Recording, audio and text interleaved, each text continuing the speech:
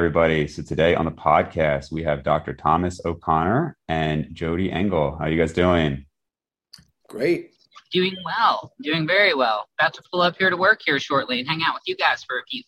Perfect. So, we have had Doc on the podcast before. Doc, I know you've worked with a ton of bodybuilders, and it's kind of your wheelhouse. And Jody, you and I connected. I don't know when it was now, maybe even a couple months ago. But when you had everything just starting, and I thought it would be good for you guys to connect, maybe get different perspective, because the reality is there aren't that many doctors out there who work with bodybuilders, and I've even seen like cardiologists who just seem ignorant on some of the topics. I've seen endocrinologists who say shockingly uninformed things. And so I thought this might be a good connection to make. And, Jody, a lot of people might already know your story, but maybe you can just give a brief recap of what happened.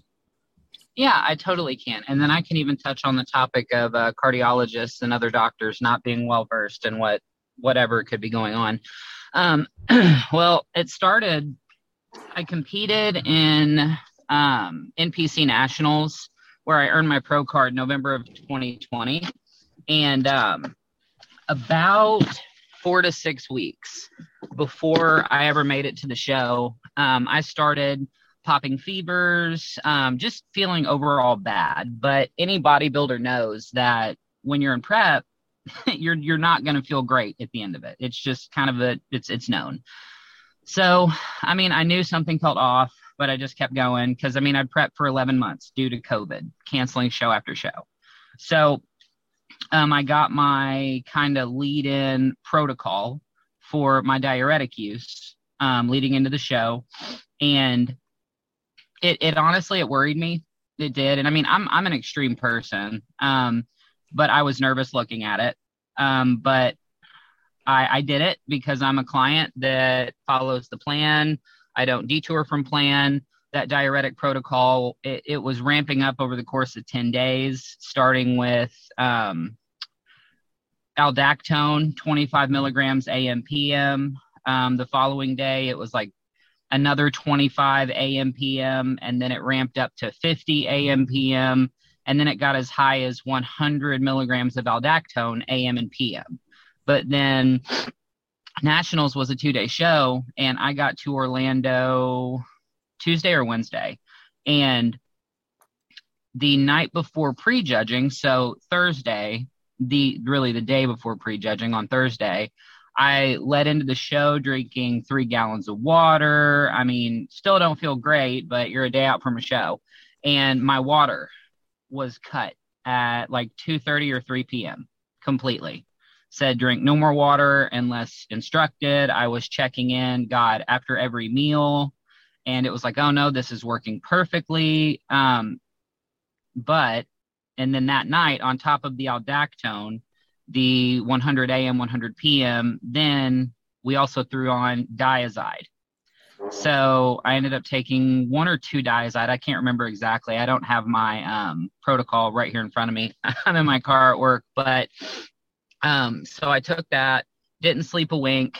I was internally on fire, but like I couldn't sweat. In the moment, it seemed like a blessing because I didn't want to ruin my tan, right? But I was so hot and just, it felt like my skin was burning from the inside out. It was miserable. So the next morning, I get up and I'm cramping so bad. I'd started cramping in the middle of the night. Low back pain, feet cramps. I was even cramping the day before, and was told to go get taurine and take 2,000 milligrams every 2 hours.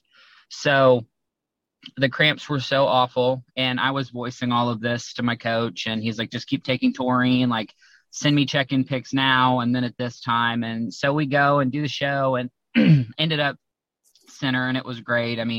Of course, in those moments, you're just thrilled because you know what's happening. But my finals weren't, and that was on Friday. I got off stage about 10:40 a.m., and my coach was like, okay, drink 8 ounces of water. And little did I know, like, how small of an amount 8 ounces is. It was like, take a shot of water, basically. So I did, and I didn't feel any better, but just momentary satisfaction. And my finals didn't start until the following day. at like 7:40 p.m. Cut water after prejudging at 10:38 on a Friday. I didn't drink water again until 8:30, 8:45 on Saturday. In between those times, I obviously was eating, checking in, telling him I'm cramping. I don't feel like great, but I just thought that's what it took to go pro. And it's not, but obviously earned my pro card, and I'm trying to remember the dates, but it was 2 to 3 weeks after I'd made it home back to Louisville, and I'd continued popping fevers, and I kept getting quarantined from work because of COVID. They're like, oh, COVID test, COVID test. I never came back with COVID. Well, the low back pain started. I mean, to the point, like at first, like day one, I was like, oh, this is weird, but I was training and everything else. But the low back pain got so horrible. I couldn't stand, I couldn't lay, I couldn't sit. I mean, it hurt to breathe. So I'm not one of those people that wants to alarm like my family, or I don't freak people out. So I just asked my parents if they could keep my kiddo for an evening. I was going to go to an immediate care center and get checked out. Well, I went to an emergency room, and as soon as I walked in, they didn't even have me fill out paperwork. They just put me in a wheelchair and took me back. And they told me it's because of the jaundice colors under my eyes, and I looked horrible. So they did all sorts of lab work, and I came back with rhabdo. So my creatinine levels were sky high, EGFR, all of those numbers. I don't have those labs pulled up right in front of me. It was almost coming up on a year ago now. But that's what kind of started all of it. So I was then off work for, 5 or 6 weeks. I think it was 5 weeks. They kept me in the hospital for like 2 or 3 days. And then I was off work, just resting, absolutely miserable.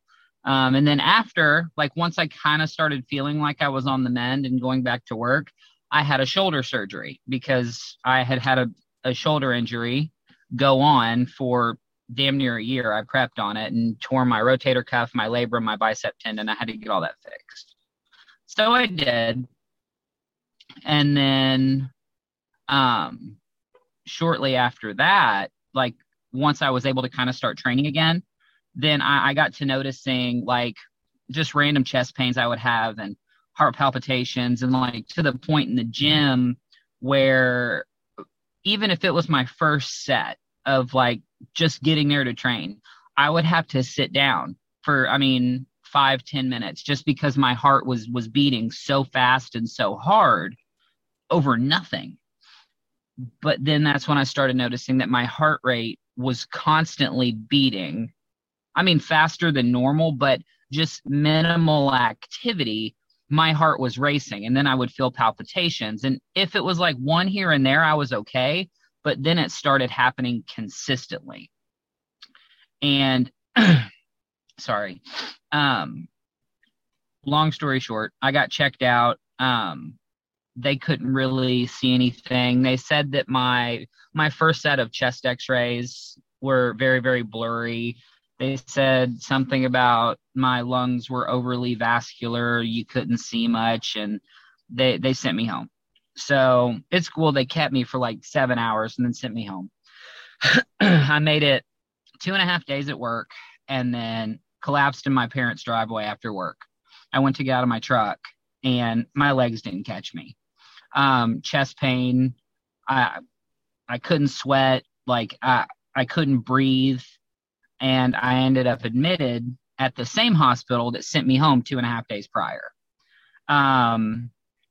And my first set of chest x-rays showed that the same stuff in my lungs that they then kind of deemed to be pulmonary edema. And it looked like it could have been bilateral pneumonia. It wasn't that. It was just I was full of edema. And in those 2.5 days, I had shot up 21 pounds in fluid. And edema had been happening, but nothing to the extent of that. So that brings us up to late August of this year. So I'm still kind of going through this. So I stayed in the hospital 5 or 6 days. And then from there, they sent me to my primary care provider, who then was sending me to cardiologist, pulmonologist, and nephrologist, because through all of this, my creatinine levels, on top of, they had me on a cardiac unit, but my creatinine levels in every single lab they did, I mean, my veins wouldn't give blood by the end of this.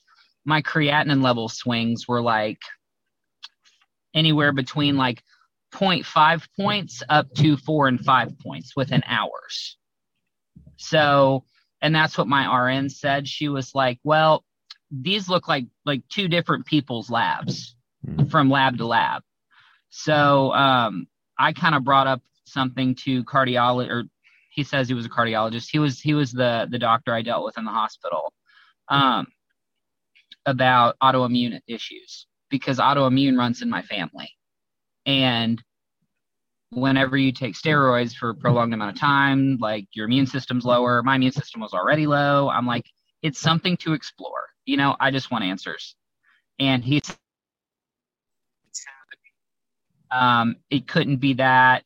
Well, he ran a C-reactive protein and like one other test. The two tests he said would not come back were literally quadruple the numbers they were supposed to be. But he still would not say what it was. He's like, remember no, what the I CRP was by chance? The CRP, I'm trying to remember which one is supposed to be between 1 and 20 or something like that. Is that the CRP? Yeah. Because I remember seeing, my first one came back at 65. Wow. But what was do you remember the BUN and creatinine numbers, like, or where you are today with that? So I just had lab work. I'm trying to remember. Whenever I went in, like my first set of labs, they were literally doing labs on me. Like, I mean, it felt like every few hours. When I first went in, my creatinine was like, I think 2.3, which that's not bad in my book. I mean, it's high, but for me, I was like, heck yeah, it's down. And then it got all the way up as high as 8. So it was literally just doing this. And my BUN, I can't remember. I've got all of the labs in my probably over 100, app, but 80, probably 80 or 100. It seemed, boy, Jody, my heart goes out to you. I mean, it seems like you had, you had acute renal, it's called acute renal failure, right? Rhabdomyolysis and acute renal failure go hand in hand, right? The muscle, because of dehydration and we could talk about those drugs, but we'll wrap it up in the end though. But my heart goes out to you. It's just a very painful story. It's just, I mean, I never experienced anything like this. I mean, I've had injuries. Everybody gets injured, but I mean, it hit me like a train. Like, I went from the most insane shape of my life, and I mean, I didn't feel great, but to now, I mean, going upstairs, I'm like, well, I don't know what this body is up to. I literally live in a body now that I don't know what it's doing day to day. So if you don't mind, Dr. Dave, we can go, to go. Take the lead. Yeah, if you don't mind me asking some questions, Jody. So, I mean, first off, I mean, it's just, I've worked with bodybuilders in the beginning of this career of mine 15 years ago, and most of them kind of went away because they know that I don't give a blessing on it. And my average guy is just a regular guy who just likes to do some steroids and bench press in the basement, Yeah. And power lifters, I'm not going to say that power lifters and strong men are any, they're not angels, and they use steroids too, but they don't dehydrate like this. They would never do that because they don't care, how their ass is looking. They just want to bench big weight, squat a lot, and deadlift a lot. So it's believe it or not, it's actually healthier. I mean, because they're not 100% it is. So, but that, and I've been very aggressive towards, competitive bodybuilders because of the narcissism.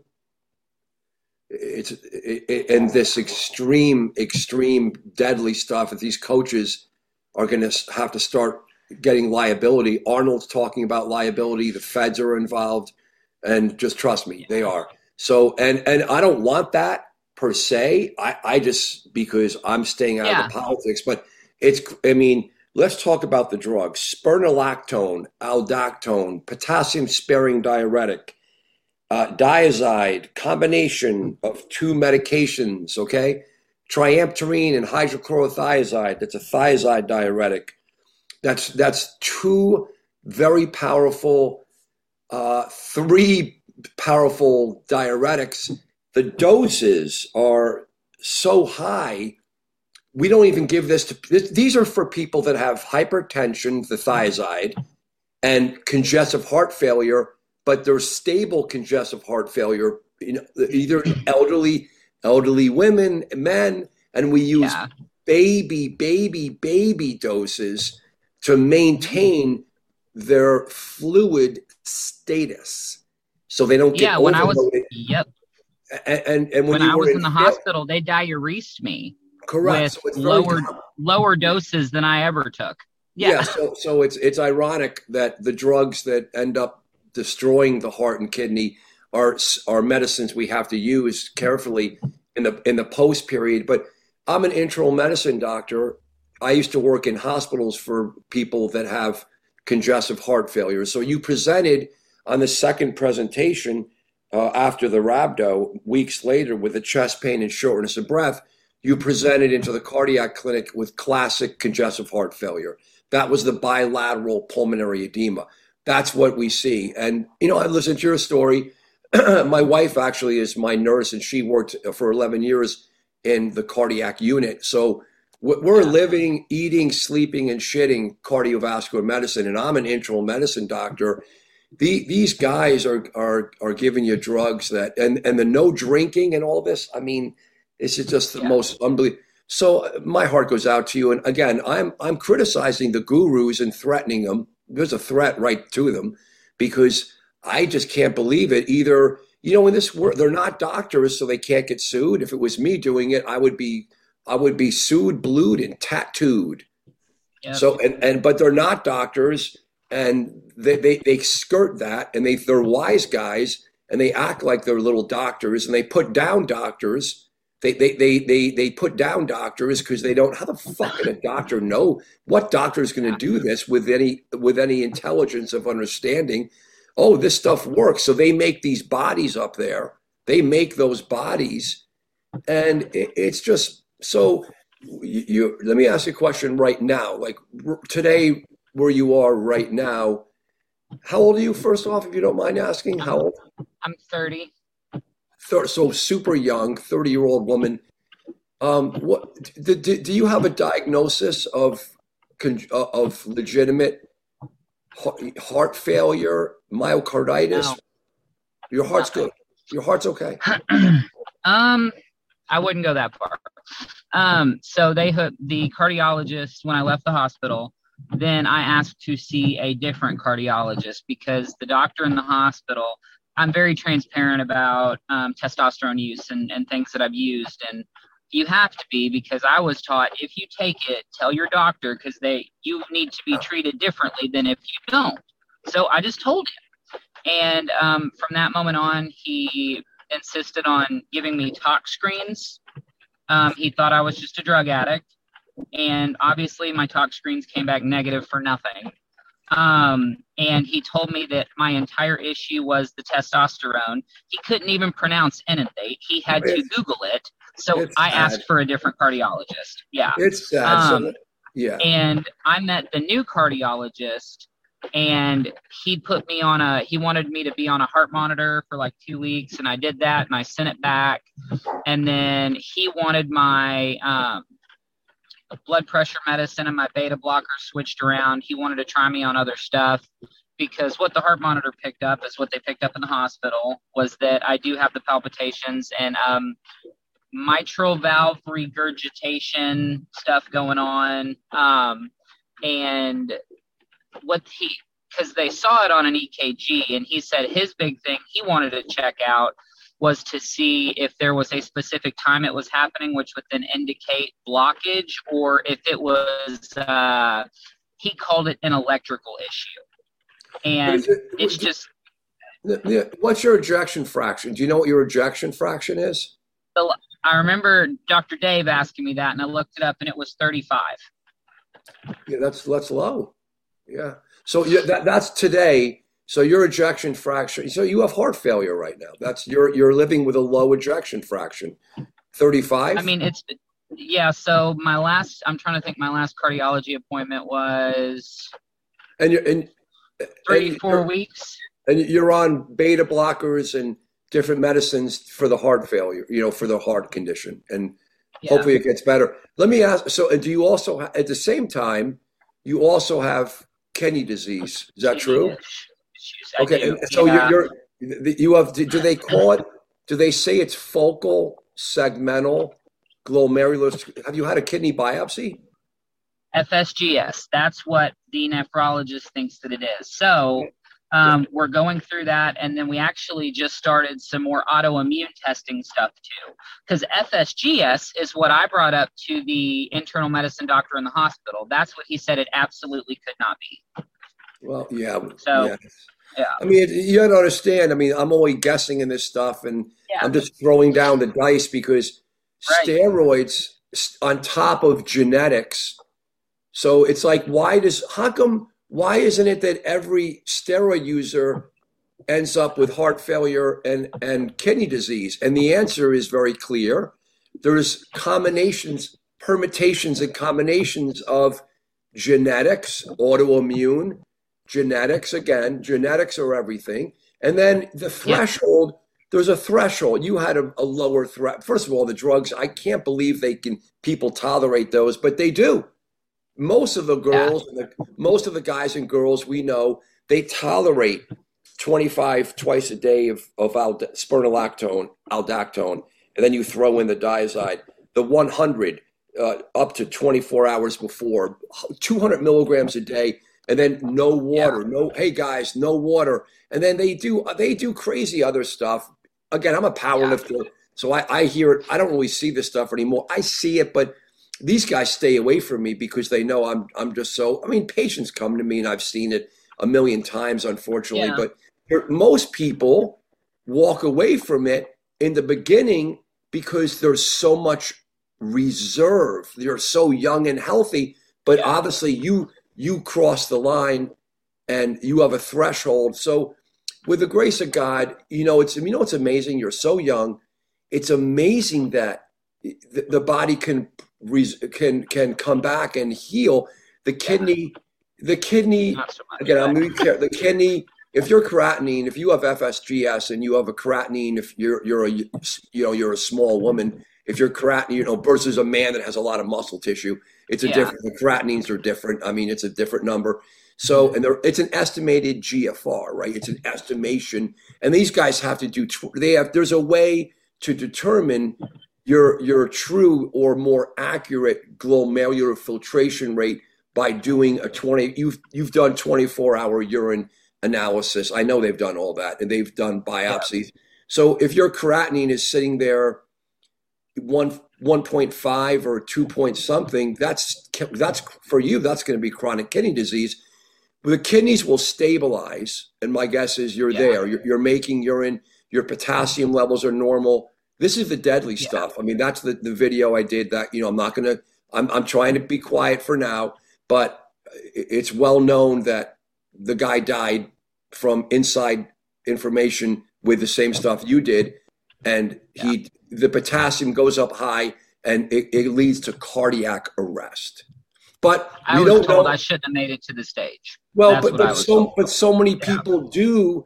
So why did it happen to you? With the grace of God, there's no one's going to answer that. You hit your over/under. Now you're young, thank God, and you're stopped. The heart could possibly come back. I'm just telling you. I want to tell you some good news. Yeah. The heart. I've seen the ejection fractions of low normal, 35, 40 around here. Over just a period of because the heart's stunned, and it could come back. But you got to work with great let me tell you a name. Dr. Andrew Bombach is my go-to guy. I want everyone to hear that. He's a board certified nephrologist. I call him the anabolic nephrologist. He's a cool dude. He's not going to be a hateful, hater. He's not going to be a disrespectful doctor. He knows I've sent him steroid users for over 10 years. He's Columbia University, so he's not a schlep, right? He's a smart guy. Columbia in New York City. Yeah. He knows the protocols. He knows FSGS. There's other doctors in the country, but they have to understand the steroid and the drugs that have been used because it leads to FSGS almost exclusively. So I've used quite a few of them. Yeah, so that's it. Jody, can I ask? I'm transparent. Yeah. Your resting heart rate at one point was in the 130s. Where is it sitting around today? Yeah. Today, the lowest I've gotten it was was when I was at my last pulmonary appointment, and it was, I think, 116. So even right now, so it's improved. Your medicine right now, your heart rate's over 100 beats per minute on medicine. Mm-hmm. Every day. Yeah, they got to work on that. You got to work on. Yeah, you got to go back to your doctor and work on that. It's a tough deal. I just don't. I got to be careful because I don't know really what's. Yeah. It's kind of patchy. No, I know. I know. I mean, I just see it as an improvement. And one thing I will say, so when I say I'm going back to the gym, obviously I'm not doing anything near what I was doing, but just simply walking on a treadmill, doing anything. Now I have to take a lot of breaks because my heart rate gets up there really, really fast. But I've noticed over the course of the last week and a half, just me taking my time and walking where I need to walk. I can feel where normally I just feel my heart rate way up here. I can feel it drop where before I could never feel a drop. So I'm trying. I mean, I just feel like I'm sitting around waiting on, pardon my language, but waiting on fucking answers, and I can't really get anything. And I'm just well, I'm just going to keep going to work and until I have an issue, and then I'm off for a little bit, and then I come back to work, and I'm just I just want to get it figured out. Where are you located? I just want to I'm in Louisville, Kentucky. Okay. So I want to, because obviously you're not a patient, but, when I've worked with people, like you, I'm an internal medicine doctor, so I'm kind of like a jack of all. I'm an ex-GP, but I know what's going on. You have to go to a center of excellence. I'm not putting your doctor down. You need specialized care. You should go to University of Kentucky. You should go to the Academic Medical Center. They're going to love to take you because they have residents like when I was teaching in the med school, in the residency training program. So you want to go there to the chief. If you have insurance or not, it's not going to really matter. Yeah, I do. Yeah, so it doesn't really matter. If you go to an academic medical center, University of Kentucky, one of the top, whichever, Louisville, or that's a great place. Kentucky would be better. Yeah, but University of Kentucky would be better. Yeah, whatever one you think is great, and then you go. You just look at the Department of Cardiology, and you just hammer in there and talk to the chief. The chief cardiologist. The chief. There's always a chief. There's always leaders in there, and you want to go to see them because. Your doctor, again, I'm not putting your doctor down. I'm very Doctors are busy, guys. They're fucking busy. You're busy. David's busy because he's a doctor. Come on, everyone's busy. It's super specialized. You're very young. They may look at you and you're beyond the discrimination and not knowing the steroids. They look at your vital signs and they may not fully understand the whole picture of this is it looks like cardiorenal syndrome. Which I've done articles for 15 years on. The heart and the kidney are together. They're little babies. They're very fragile. And then the heart rate, the fluid, the fluid, the electrolytes. You see, this is all cardiorenal. It's the heart and the kidney. So that's why you need to get two specialists. And they're gonna want you to have a general doctor in between. And I know it's difficult because there's no accessibility. It's hard to. So you're learning it yourself, but. The heart and the kidney, you need the best nephrology doctor at the university. And you could talk to Dr. Bombach. You could reach out to him because he's I send him every month one new patient that has kidney disease. I'll reach out to him. Yeah, I'll happily reach out to him. So he knows he knows the protocols. He's aware of how the disease happens from the pathophysiologic standpoint.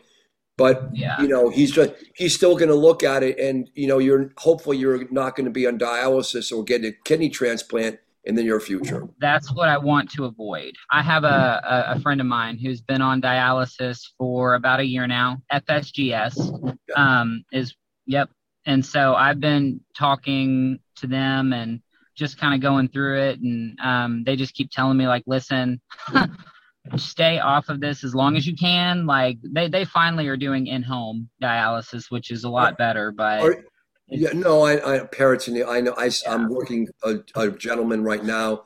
That's the video I did about the 40-year-old guy he's on dialysis finally. He's making some urine, but he's not stable and he's getting a transplant, but they have to go through hemodialysis right now. He's freaked out. He's only 40 something. And again, he was living his whole life feeling like $1 million, and his kidneys are going to be toasted. It's over. So you need, but you're going to be on, you need some medicines to protect, ACE inhibitors, ARBs, I assume you're on no diuretics right now, I assume, right? None. No. Yeah. So the hospital scenario, acute hospital scenario versus the outpatient is so different. You need a doctor that understands both of these venues and understands the FSGS, understands the pathophysiology like I do, and to understand the healing, which is time, but you need special medicines. Like, are you on an ACE inhibitor or an ARB right now? Do you know what that is? So what I'm on right now is going to be my blood pressure medicine, my which is what? Which is name? Lisinopril. Oh yeah, that's an ACE inhibitor. Yeah. That's what I was going to ask about, Jody. So they're also keeping me on prednisone too.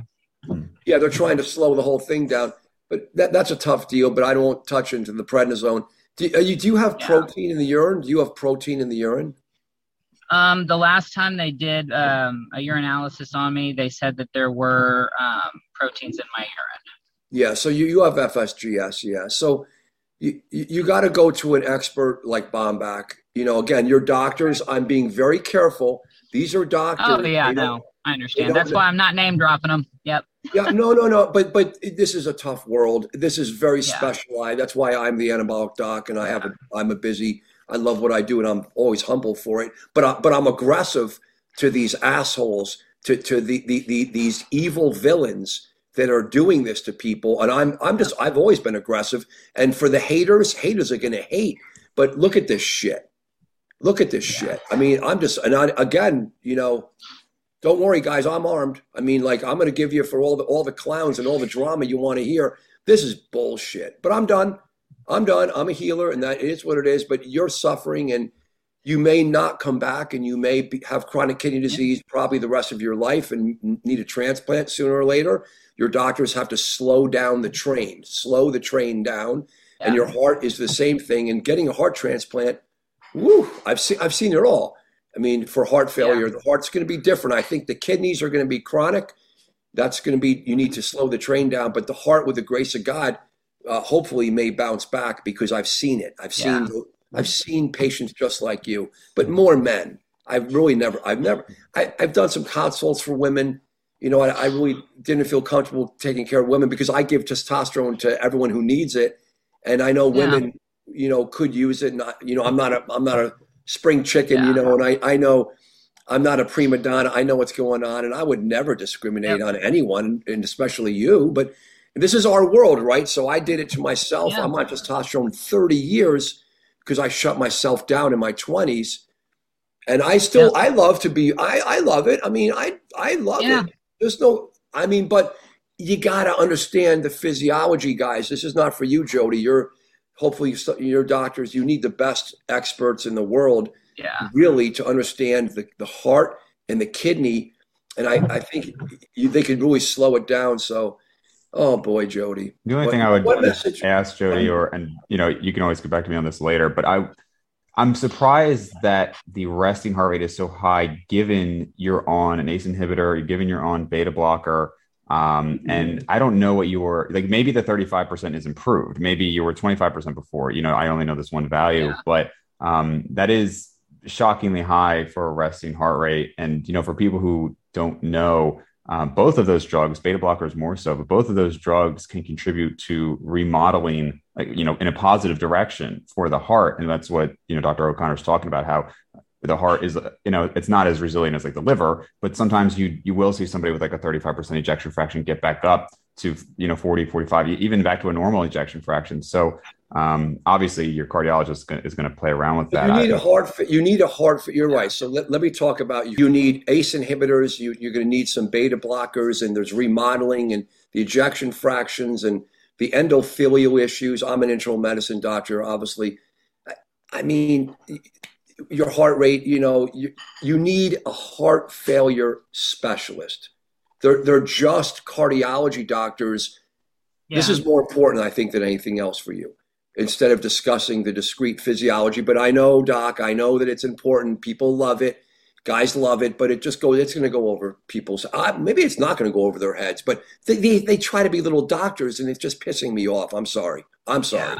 So you need a heart failure, not just a cardiologist, because your heart rate can't be like this. The doc is right here. Heart rate needs to be down into the 70s, 60s, 70s. Before all of this, my resting heart rate stayed in the low 60s. But that's normal. Normal.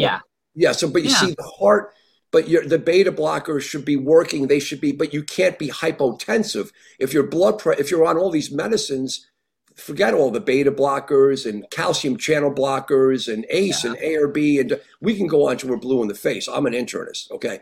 But this is not, you need a heart failure specialist.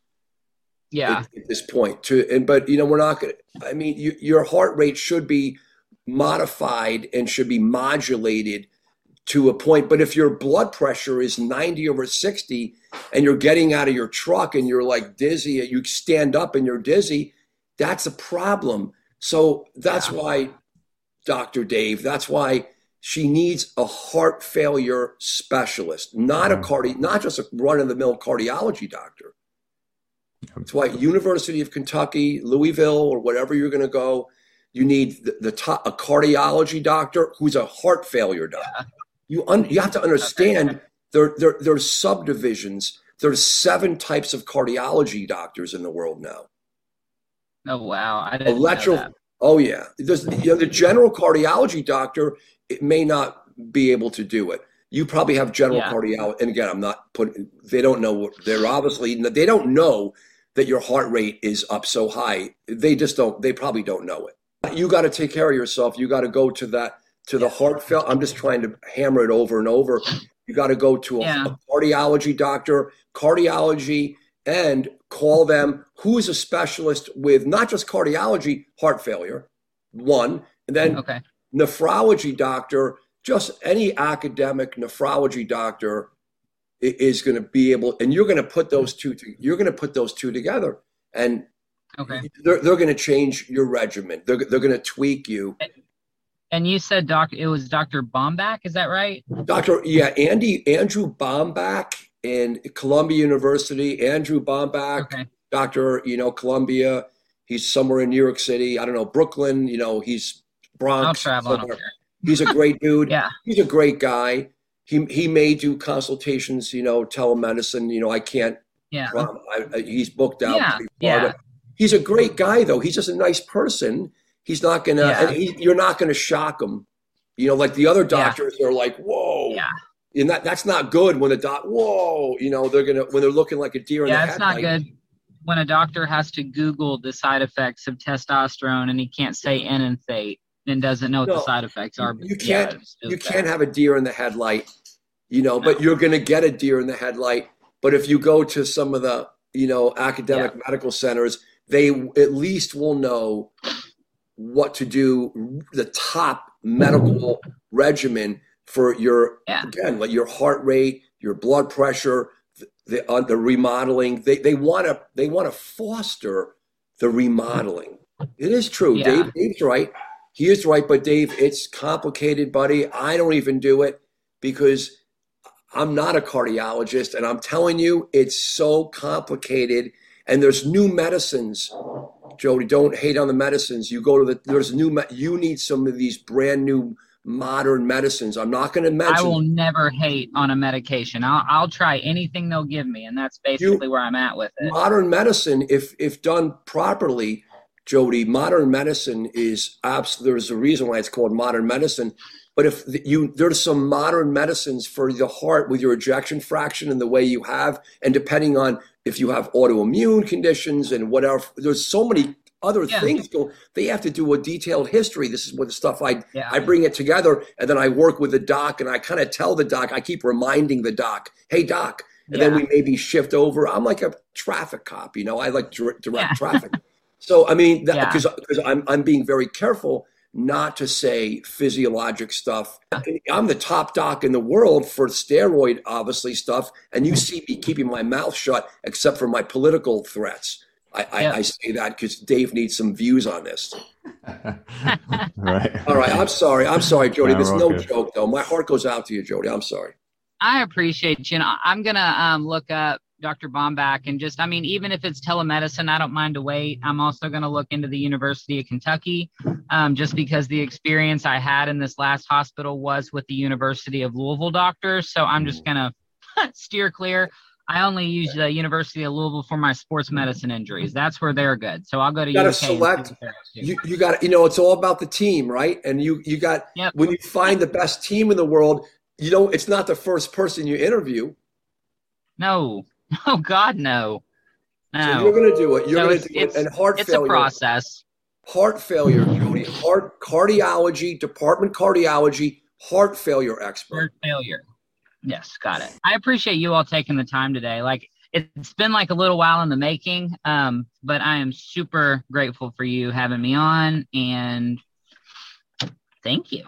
Yeah. Thank you for sharing your story again, Jody. I know this is emotionally, a lot for you. And thank you, Dr. O'Connor, for coming on and hearing the story, giving your input. And I know, Doc, you have your YouTube channel, you got your Instagram, you got your app. I'll put context, all that. Jody, if you want, I know you still have a lot of your stuff on your Instagram, and I can put that up as well. You can post that. That's fine. Awesome. Any closing remarks or? Only closing remarks for me are to any bodybuilders watching this with the same attitude that I had, that, none of this shit's going to happen. You're not invincible, especially with how much shit I see people doing. And I'm one to talk. I did it too, but treat your bodies with some respect. You only get one of them. And when it doesn't work the way you want it to, or potentially might not ever work the way you want it to again, it's a come to Jesus that you really don't want to have. So just take my advice, treat your bodies with respect, love yourself. Yeah. All right. So that's it for me. All right. Well, thank you again, guys. Thanks, guys. Thank you so much, Don. Thank you. Thank you.